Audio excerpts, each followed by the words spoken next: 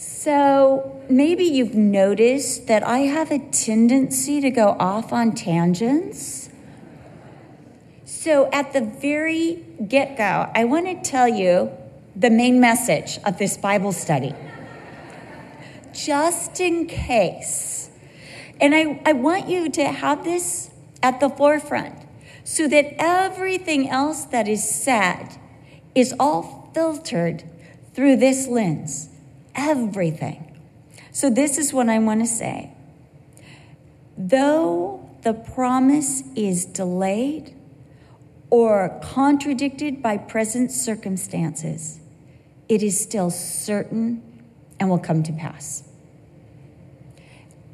I've told you this story before, but I remember the Lord just put on my heart, Jeremiah 29:11. I have a special scripture that I pray over each one of my children. And this happens to be the scripture the Lord gave me for my oldest child. My youngest child, I think he's really blessed because the Lord gave me 1 Corinthians 2:9, eye has not seen, ear has not heard, nor has it entered into the heart of man the things that God hath prepared for him. My oldest son is, he will surround the righteous with favor as with a shield. My daughter Kelsey is seek first the kingdom of God and his righteousness, and all these things will be added unto you. But for my oldest, it was Jeremiah 29:11, and I know it's a common promise.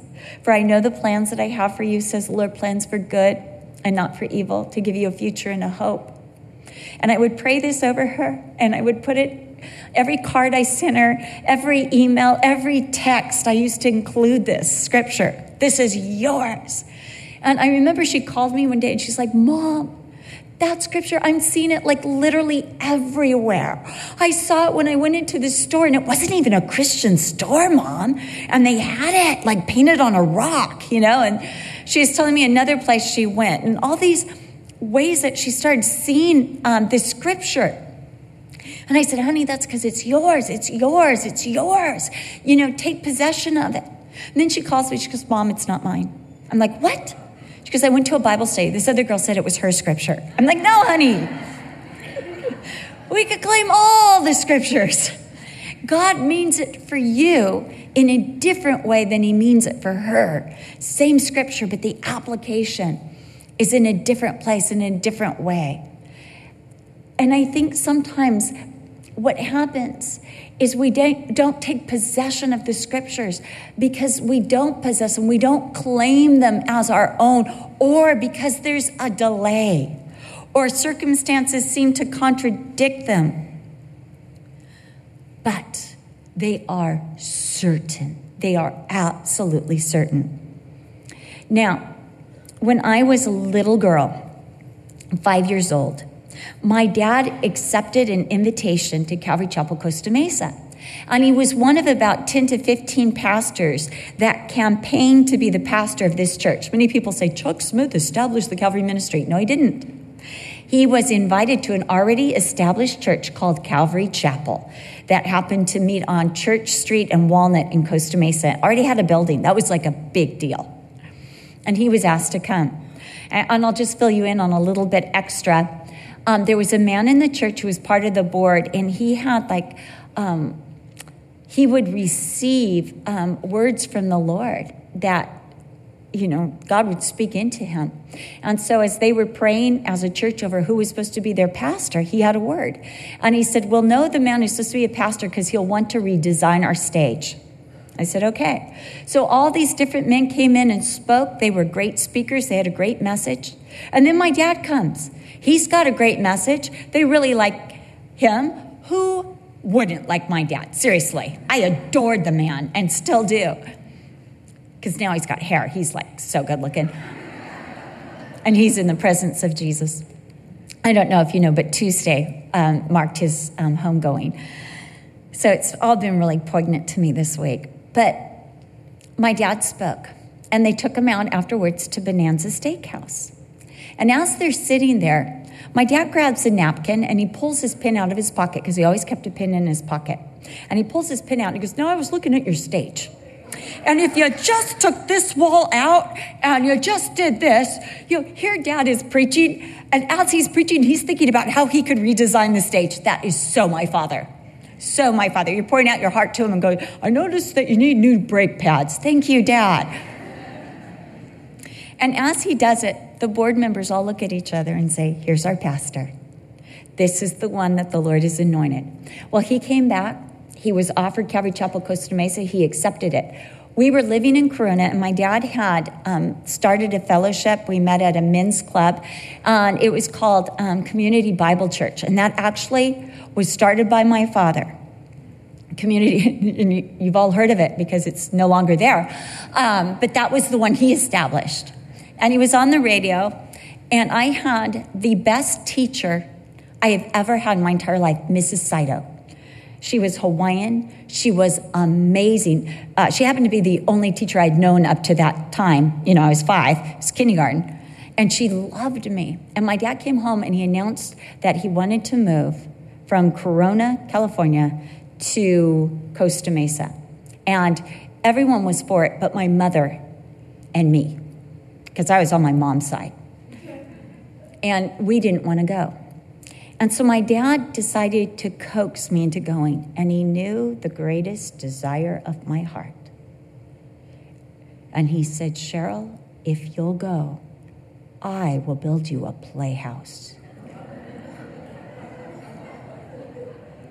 Sorry, Mom. Then it was 5-1.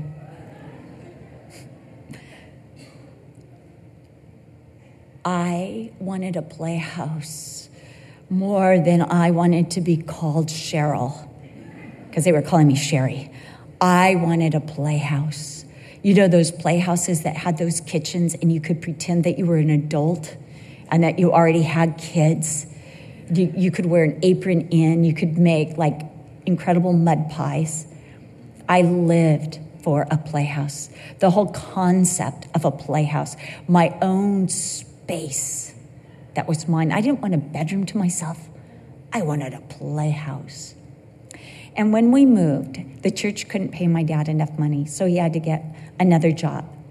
And then because he had a family of 6, he had to get a job on top of that. So he had no time.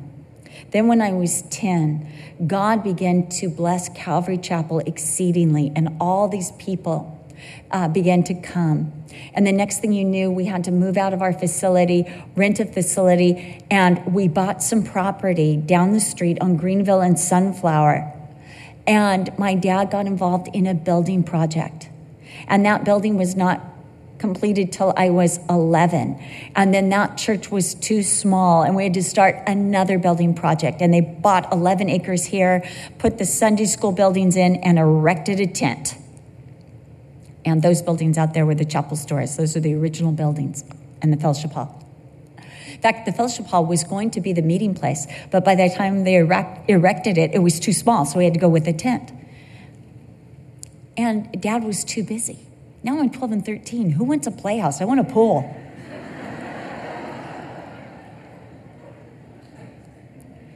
But Dad had promised.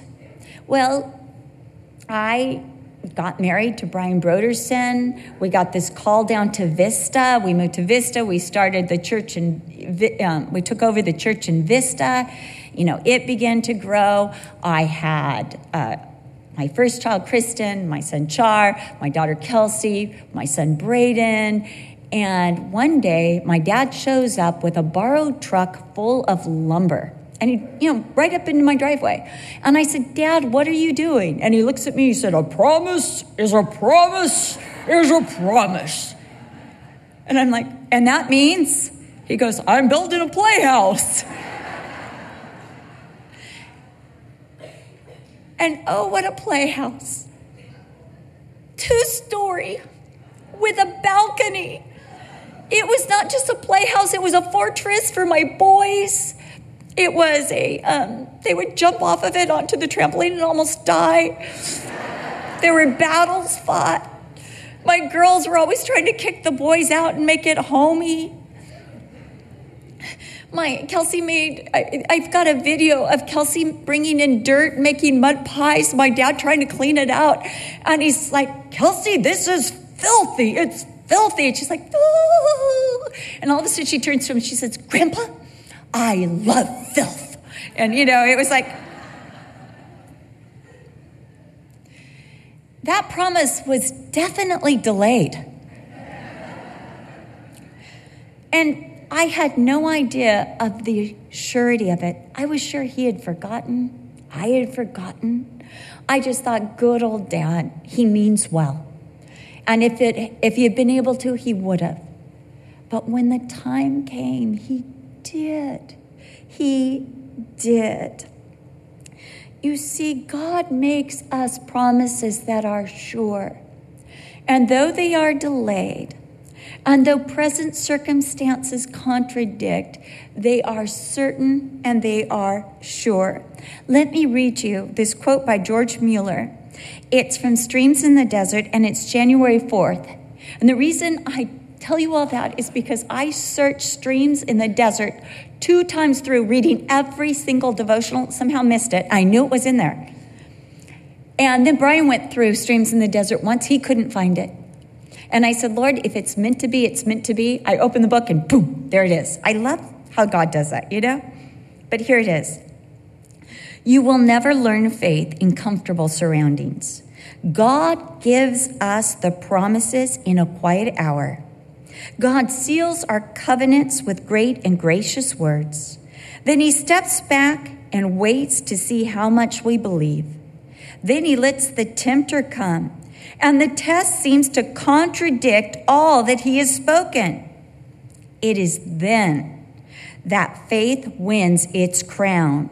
That is the time to look up through the storm and among the trembling, frightened seamen cry, I believe God, that it shall be even as it was told to me. Now, Abraham was given a promise. He was promised by God that a nation would come from his loins, and that every place that he saw and put his foot would belong to his descendants. And he was given this when he didn't have any descendants. In Genesis 13:14 through 16, we read, and the Lord said to Abram, lift your eyes now and look from the place where you are, northward, southward, eastward, and westward. For all the land which you see, I give to you and your descendants forever. And I will make your descendants as the dust of the earth, so that if a man could number the dust of the earth, then your descendants could be numbered. Arise, walk in the land through its length and its width, for I will give it to you. God showed Abraham a glimpse of how this promise would be delayed.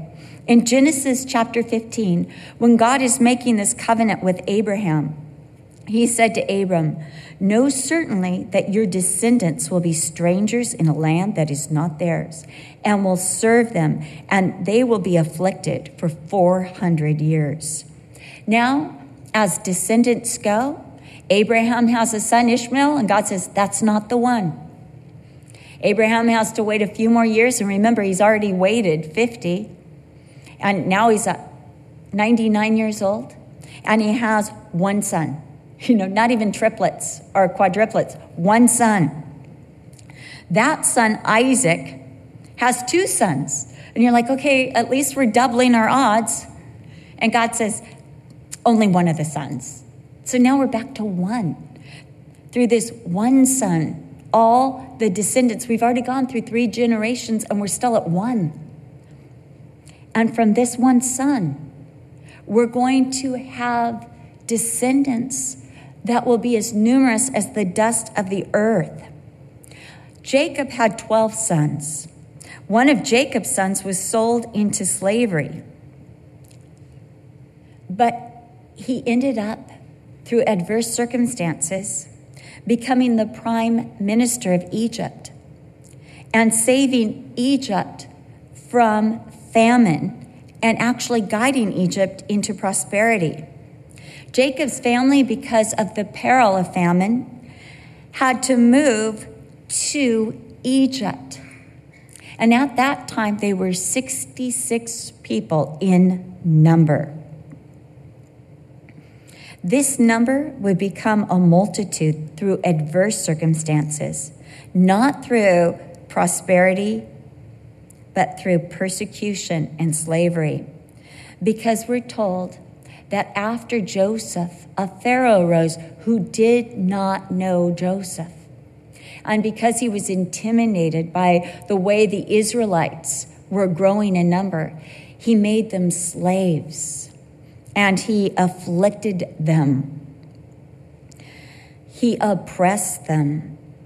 And then he ordered, as the pharaohs continued to progress with this emphasis on enslaving Israel, he ordered that all the male babies be slaughtered. It was at this time, into these circumstances, that Moses was born. And his mother, rather than giving him over to the will of the Pharaoh, created a little ark made out of bulrushes woven, covered in pitch so it was waterproof.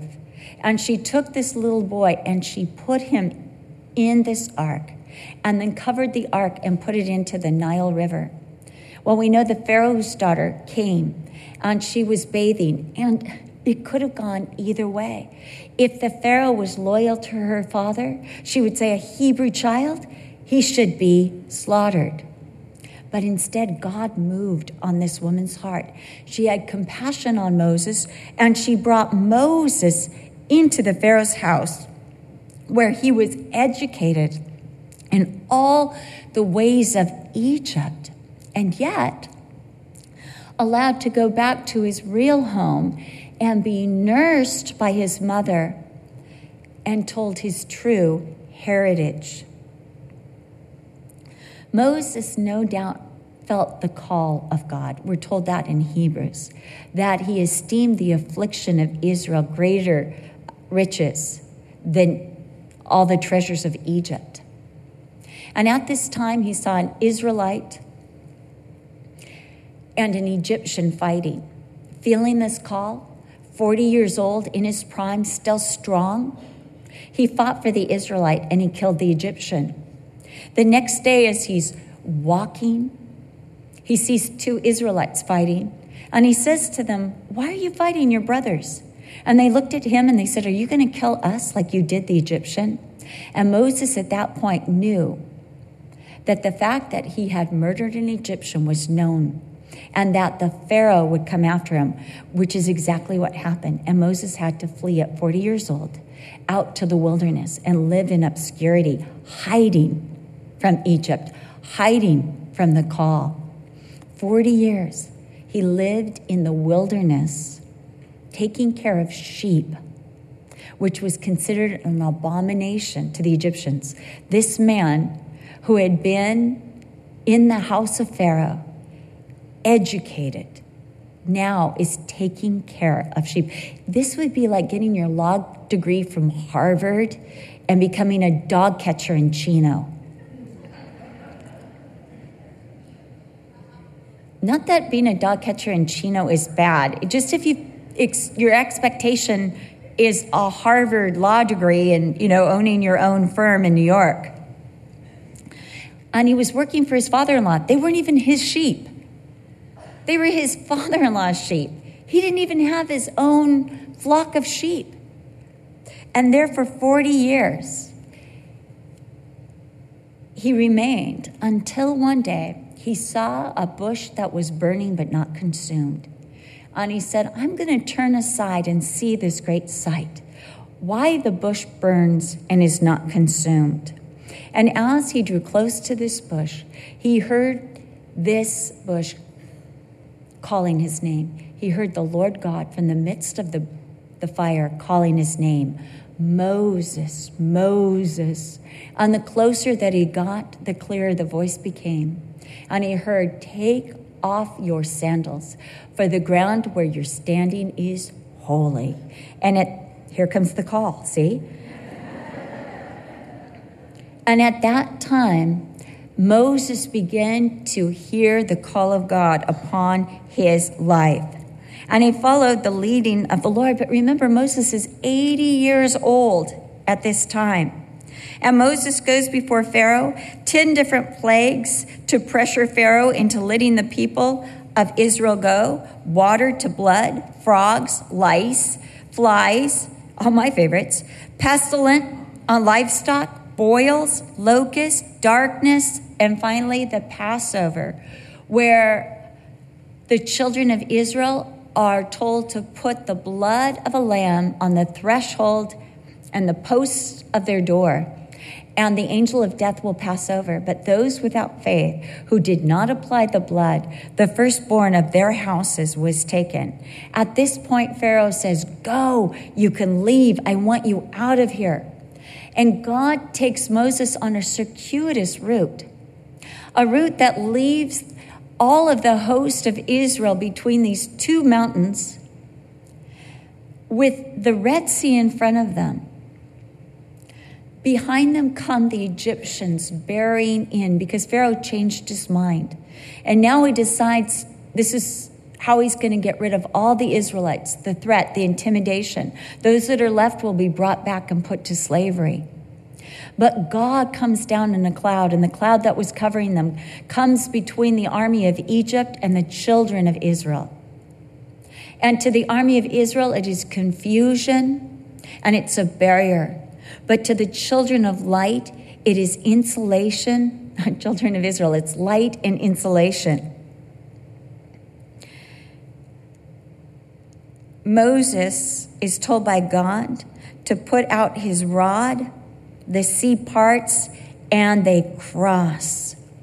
Moses takes them across the Red Sea on dry land. Just recently with these hurricanes that we've had, one of the hurricanes, Hurricane Irma, actually drove the shore out over a mile in the Caribbean, in one of the Caribbean islands. So, and not only did it drive the ocean back, it dried up the ground because of the strength of the wind.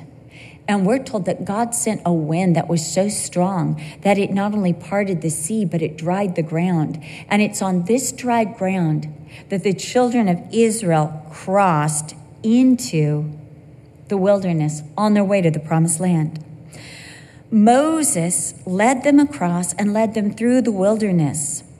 There he interceded for God's people.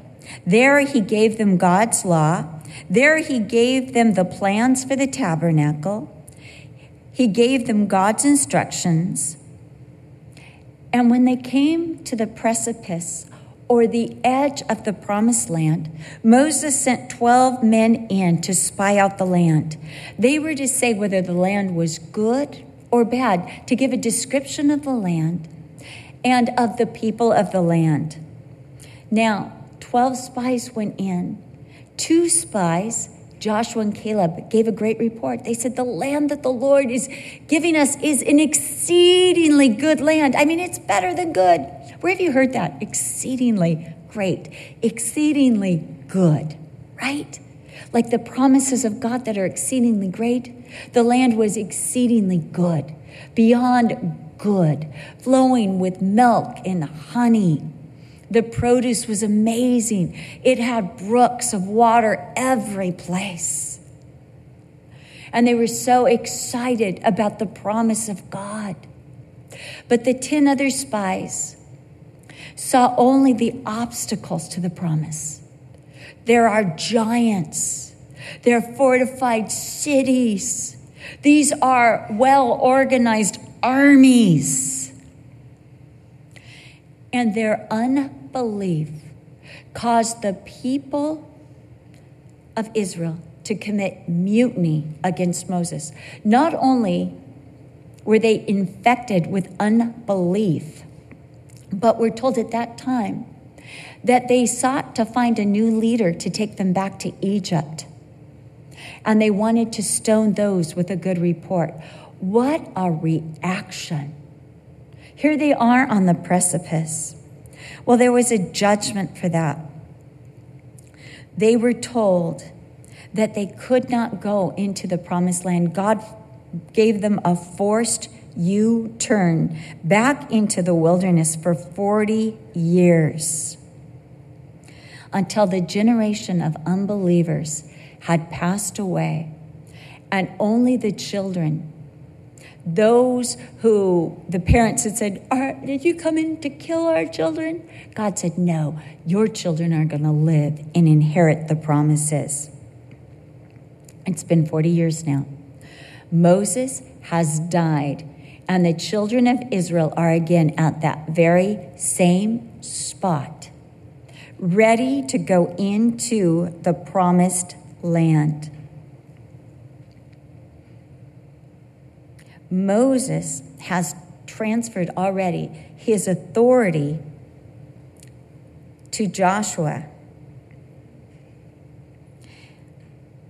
Joshua had been among the Israelites. He is only distinguished, we only learn his name when it comes to the battle against the Amalekites. Before that, we haven't heard of him. And yet, he was one of the Israelites.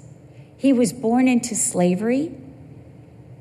He was one who witnessed the 10 plagues. He was one of those who crossed through the Red Sea. He lived in tents in the wilderness with the people. He thirsted at the waters of Meribah that God made sweet by the tree. He gathered every morning, except for on the Sabbath, the manna that God gave. And that is what he was sustained by for over 40 years. He drank the water that came from the rock. He was sheltered by the cloud by day and warmed and led by the pillar of fire at night. In other words, he shared in all the experience of Israel. He was one of Israel. Joshua had led the fledgling army of Israel in battle when they were attacked by the Amalekites. Joshua had companied with Moses to Mount Sinai and waited for Moses as he met with God. Joshua had remained at the tabernacle where God's presence hovered. And Joshua, again, had been one of the spies who had gone into the land of Canaan and brought back a good report. He was one who saw the greatness of the land and was blessed by the greatness of the land and understood the goodness of God's promises and intentions. And though he had seen the giants, the fortified cities, and the people, he measured those against the promises and power of God. And he put more faith in the promises and power of God than the obstacles to those promises. God made it clear that Joshua would be the one who would lead the people into the long-awaited promises of God. And the people would enter if they would receive the promise, fight for the promises, and possess the promises. But all this would depend on their compliance, obedience, and cooperation with Joshua. Unless Joshua led them, they wouldn't be able to enter.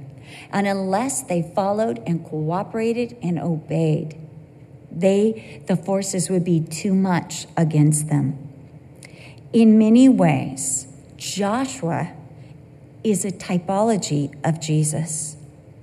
God desires to bring us into all his promises. The name Jesus is the Greek equivalent to the Hebrew name Joshua or Yeshua. And the name means God is salvation. The law could never bring us into the good things that God desired to give man. And the law is represented by Moses, the lawgiver. The best efforts of Israel, on their best days, they could not merit, they could not earn the promises of God. On their best days, they couldn't keep the law. They couldn't live up to the expectations, and that's why they had to keep offering sacrifices, because they couldn't be obedient. They couldn't be compliant. Rebellion was born in their heart, and even 40 years of trudging through the wilderness could not get rid of the rebellion. They needed a Joshua who kept the law for them. The Joshua that we read about in the book of Joshua, in Numbers, in Deuteronomy, he was among them, and yet he wholly followed the Lord. He did not become like the people. He remained pure, dedicated to God, obedient to the law. Like Joshua, God sent Jesus to keep the law for us because we couldn't. Even on our best days, we do not merit the promises of God. Even on our best days, we cannot earn the promises of God. Our best efforts fall short of such exceedingly great and divine promises. When I first married Brian, well, it was after about 5 years, I began to realize what an amazing package I had gotten. I have to just tell you that. I married an awesome man. I think seeing him as a father, I was like, whoa, this guy is great. And when we moved to Vista, there were a couple women in the church that had crushes on him. And they were really good looking. And I remember I was kind of a mixed up person. And I remember saying, Brian, if you would, I can pray the Lord that can die and you can marry someone so much better, who will be a better pastor's wife and be beautiful, more intellectual and all that. And Brian would be like, I don't want them. I want you, okay? That's why I married you. We have kids. They want you as their mother. They share your gene pool. Quit going crazy on me. Maybe you need hormones. I don't know, but stop this. But, there are times that we look at the promises and we say, I don't deserve this. These are exceedingly great. These are beyond me. These are so good. I didn't build this. I didn't earn this. I didn't dig this well. I didn't build this house. I didn't dig this well. I didn't plant this orchard. I don't deserve this. We can't earn them. Not our best efforts. We don't deserve them on our best days. But Jesus deserves all the promises. Jesus earned all the promises. He was completely without sin. He lived the life we should have lived. And he died the death we deserved. And he merited all the promises. He earned all the promises. All those promises in the Bible that are conditional. If you will do this, then. Well, we miss the if factor. But Jesus fulfilled all the requirements to receive the promises of God. The law could never bring us in to the good things God intended. The law actually kept men and keeps men from the promised land. It keeps us out. It's the barrier from the promises of God. But Jesus, through his righteousness in his life, opened wide all the promises of God. As it says in 1 Corinthians 1:20, again, as we talked about last week, all the promises of God are in Christ. And they're yes, all answered, all available, and amen, or so be it, or paid in full through Jesus. We're told that Jesus experienced all that men experience, all the temptations, all the hardships, and yet, according to Hebrews 4:15, he was without sin. 2 Corinthians 5:21, he kept the law perfectly. And Jesus fought our battles and was victorious, Colossians 2:14 through 15. And according to Hebrews 2:10, he is the captain of our salvation. He was victorious against death and sin on the cross. And Jesus causes us to possess by grace all the spiritual blessings in high places and all the promises of God found in the Bible. Jesus didn't do this by separating himself from men, but becoming one of us and living among us and experiencing all that we experience. You read in the gospel, Jesus thirsted, Jesus hungered, Jesus wept, Jesus was angry, Jesus felt, Jesus saw. Jesus lived among men. and he knows the forces against us. Jesus felt rejection beyond any rejection we will ever feel. Jesus was forsaken, not just by the disciples, but by the Father who could not look at sin so that we might never be forsaken. Jesus felt the depth of darkness that we might be in the light. Jesus was disowned by his Father on the cross, that we might be adopted as the daughters of God. He became one of us, that all that he merited, all that he deserved might become ours, that he might open the doorway to us. As he says in John chapter 10, I am the door.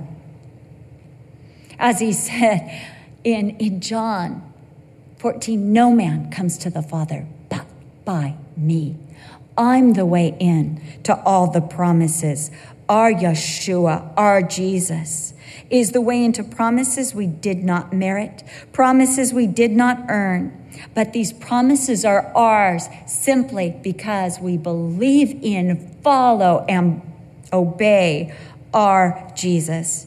Just like Israel, by following Joshua, would receive houses they didn't build, harvest wheat and barley fields they did not sow, gather fruit from trees they didn't plant, and drink from wells they didn't dig. Through Jesus, we receive these same things. The Old Testament, according to 1 Corinthians 10:11, paints the pictures that the New Testament explains. It's called progressive revelation. In Luke chapter 24, Jesus explains to Cleopas and another disciple how that the Bible from Genesis all the way through the law, the books of history, the books of poetry, and the prophets is all about him, because he is the Messiah. In John 5:39, Jesus said to the Pharisees, you do search the scriptures, for in them you think you have life, but these are they which testify of me.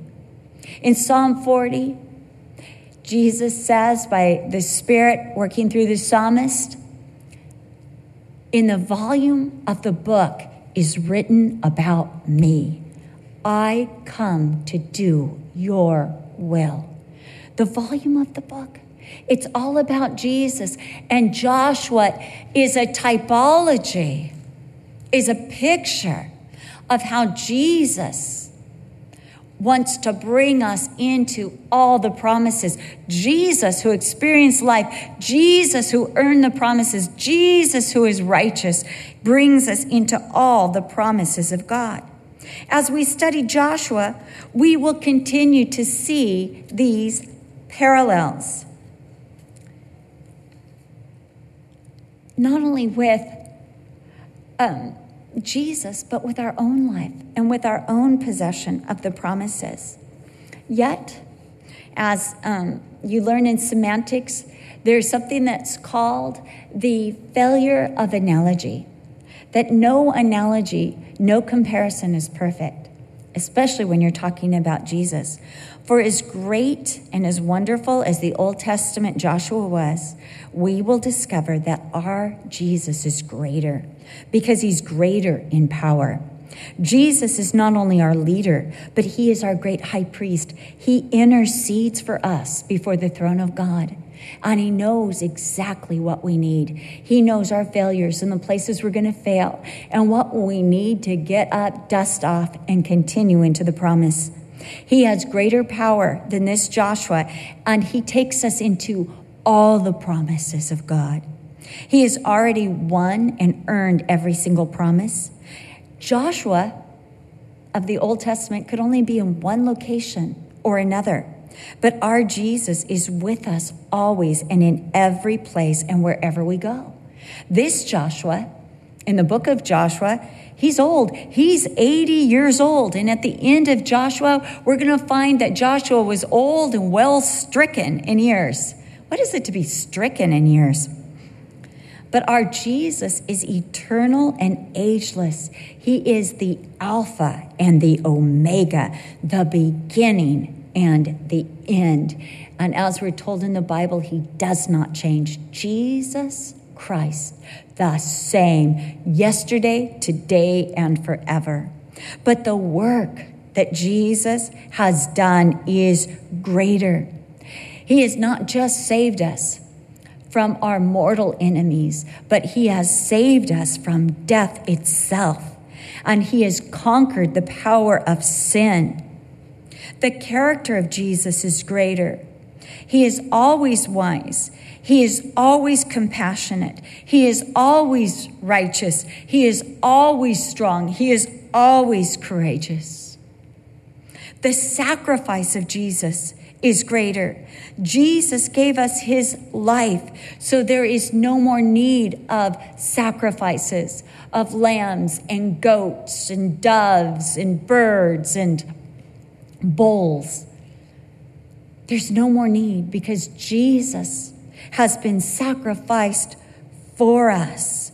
The price has been paid for our sins. Now there is no possibility of being disqualified from God's promises because Jesus has already qualified us so that all the promises are assured because we're with Jesus.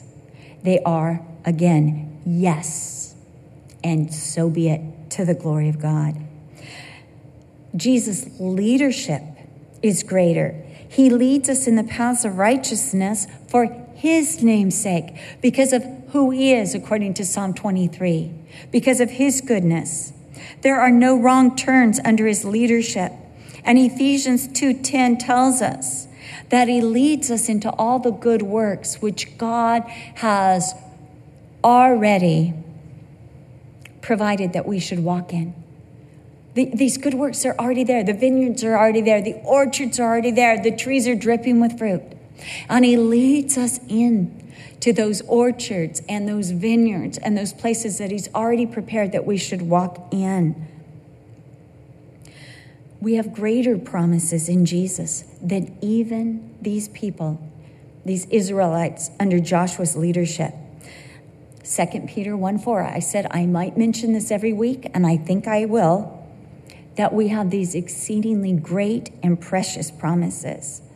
And I just went to Ephesians 1 just to kind of highlight just some of the spiritual blessings.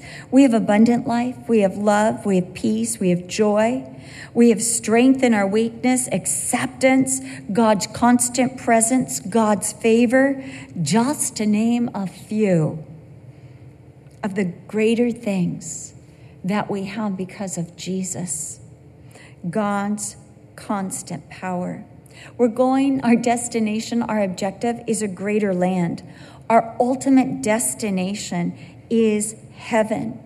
And he's already gone into the land before us, not only spied it out, but ruling over it and preparing a place for us that where he is, we might also be. And he promised in John 14:1, when that time comes, that either we will get a personal escort by Jesus into heaven, or we will get a corporate one together through the rapture.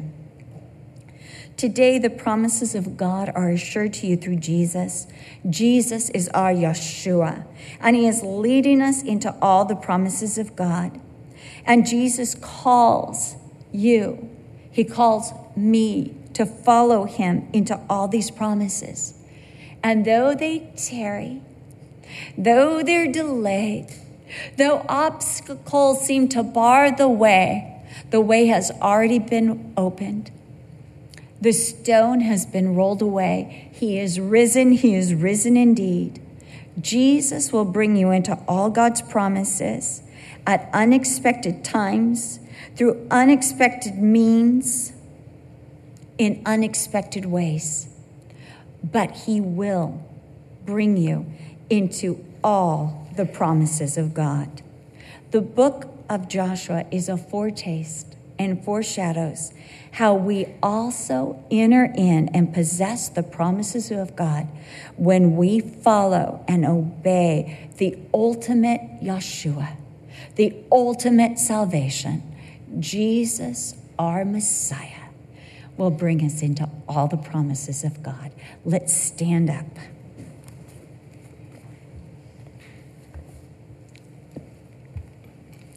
Lord, I thank you that you are our Yeshua. You are leading each one of us, and we have a personal relationship with Yeshua. We're not looking at you from afar. We don't have to be part of the elite or the leaders of our tribes to get near you. Lord, you are with each one of us, and we thank you for that. Lord, you have planted yourself in our hearts so that you might lead us, so you might guide us, so that you might remind us of all the promises of God that are ours because of you. Lord, let us not draw back through unbelief.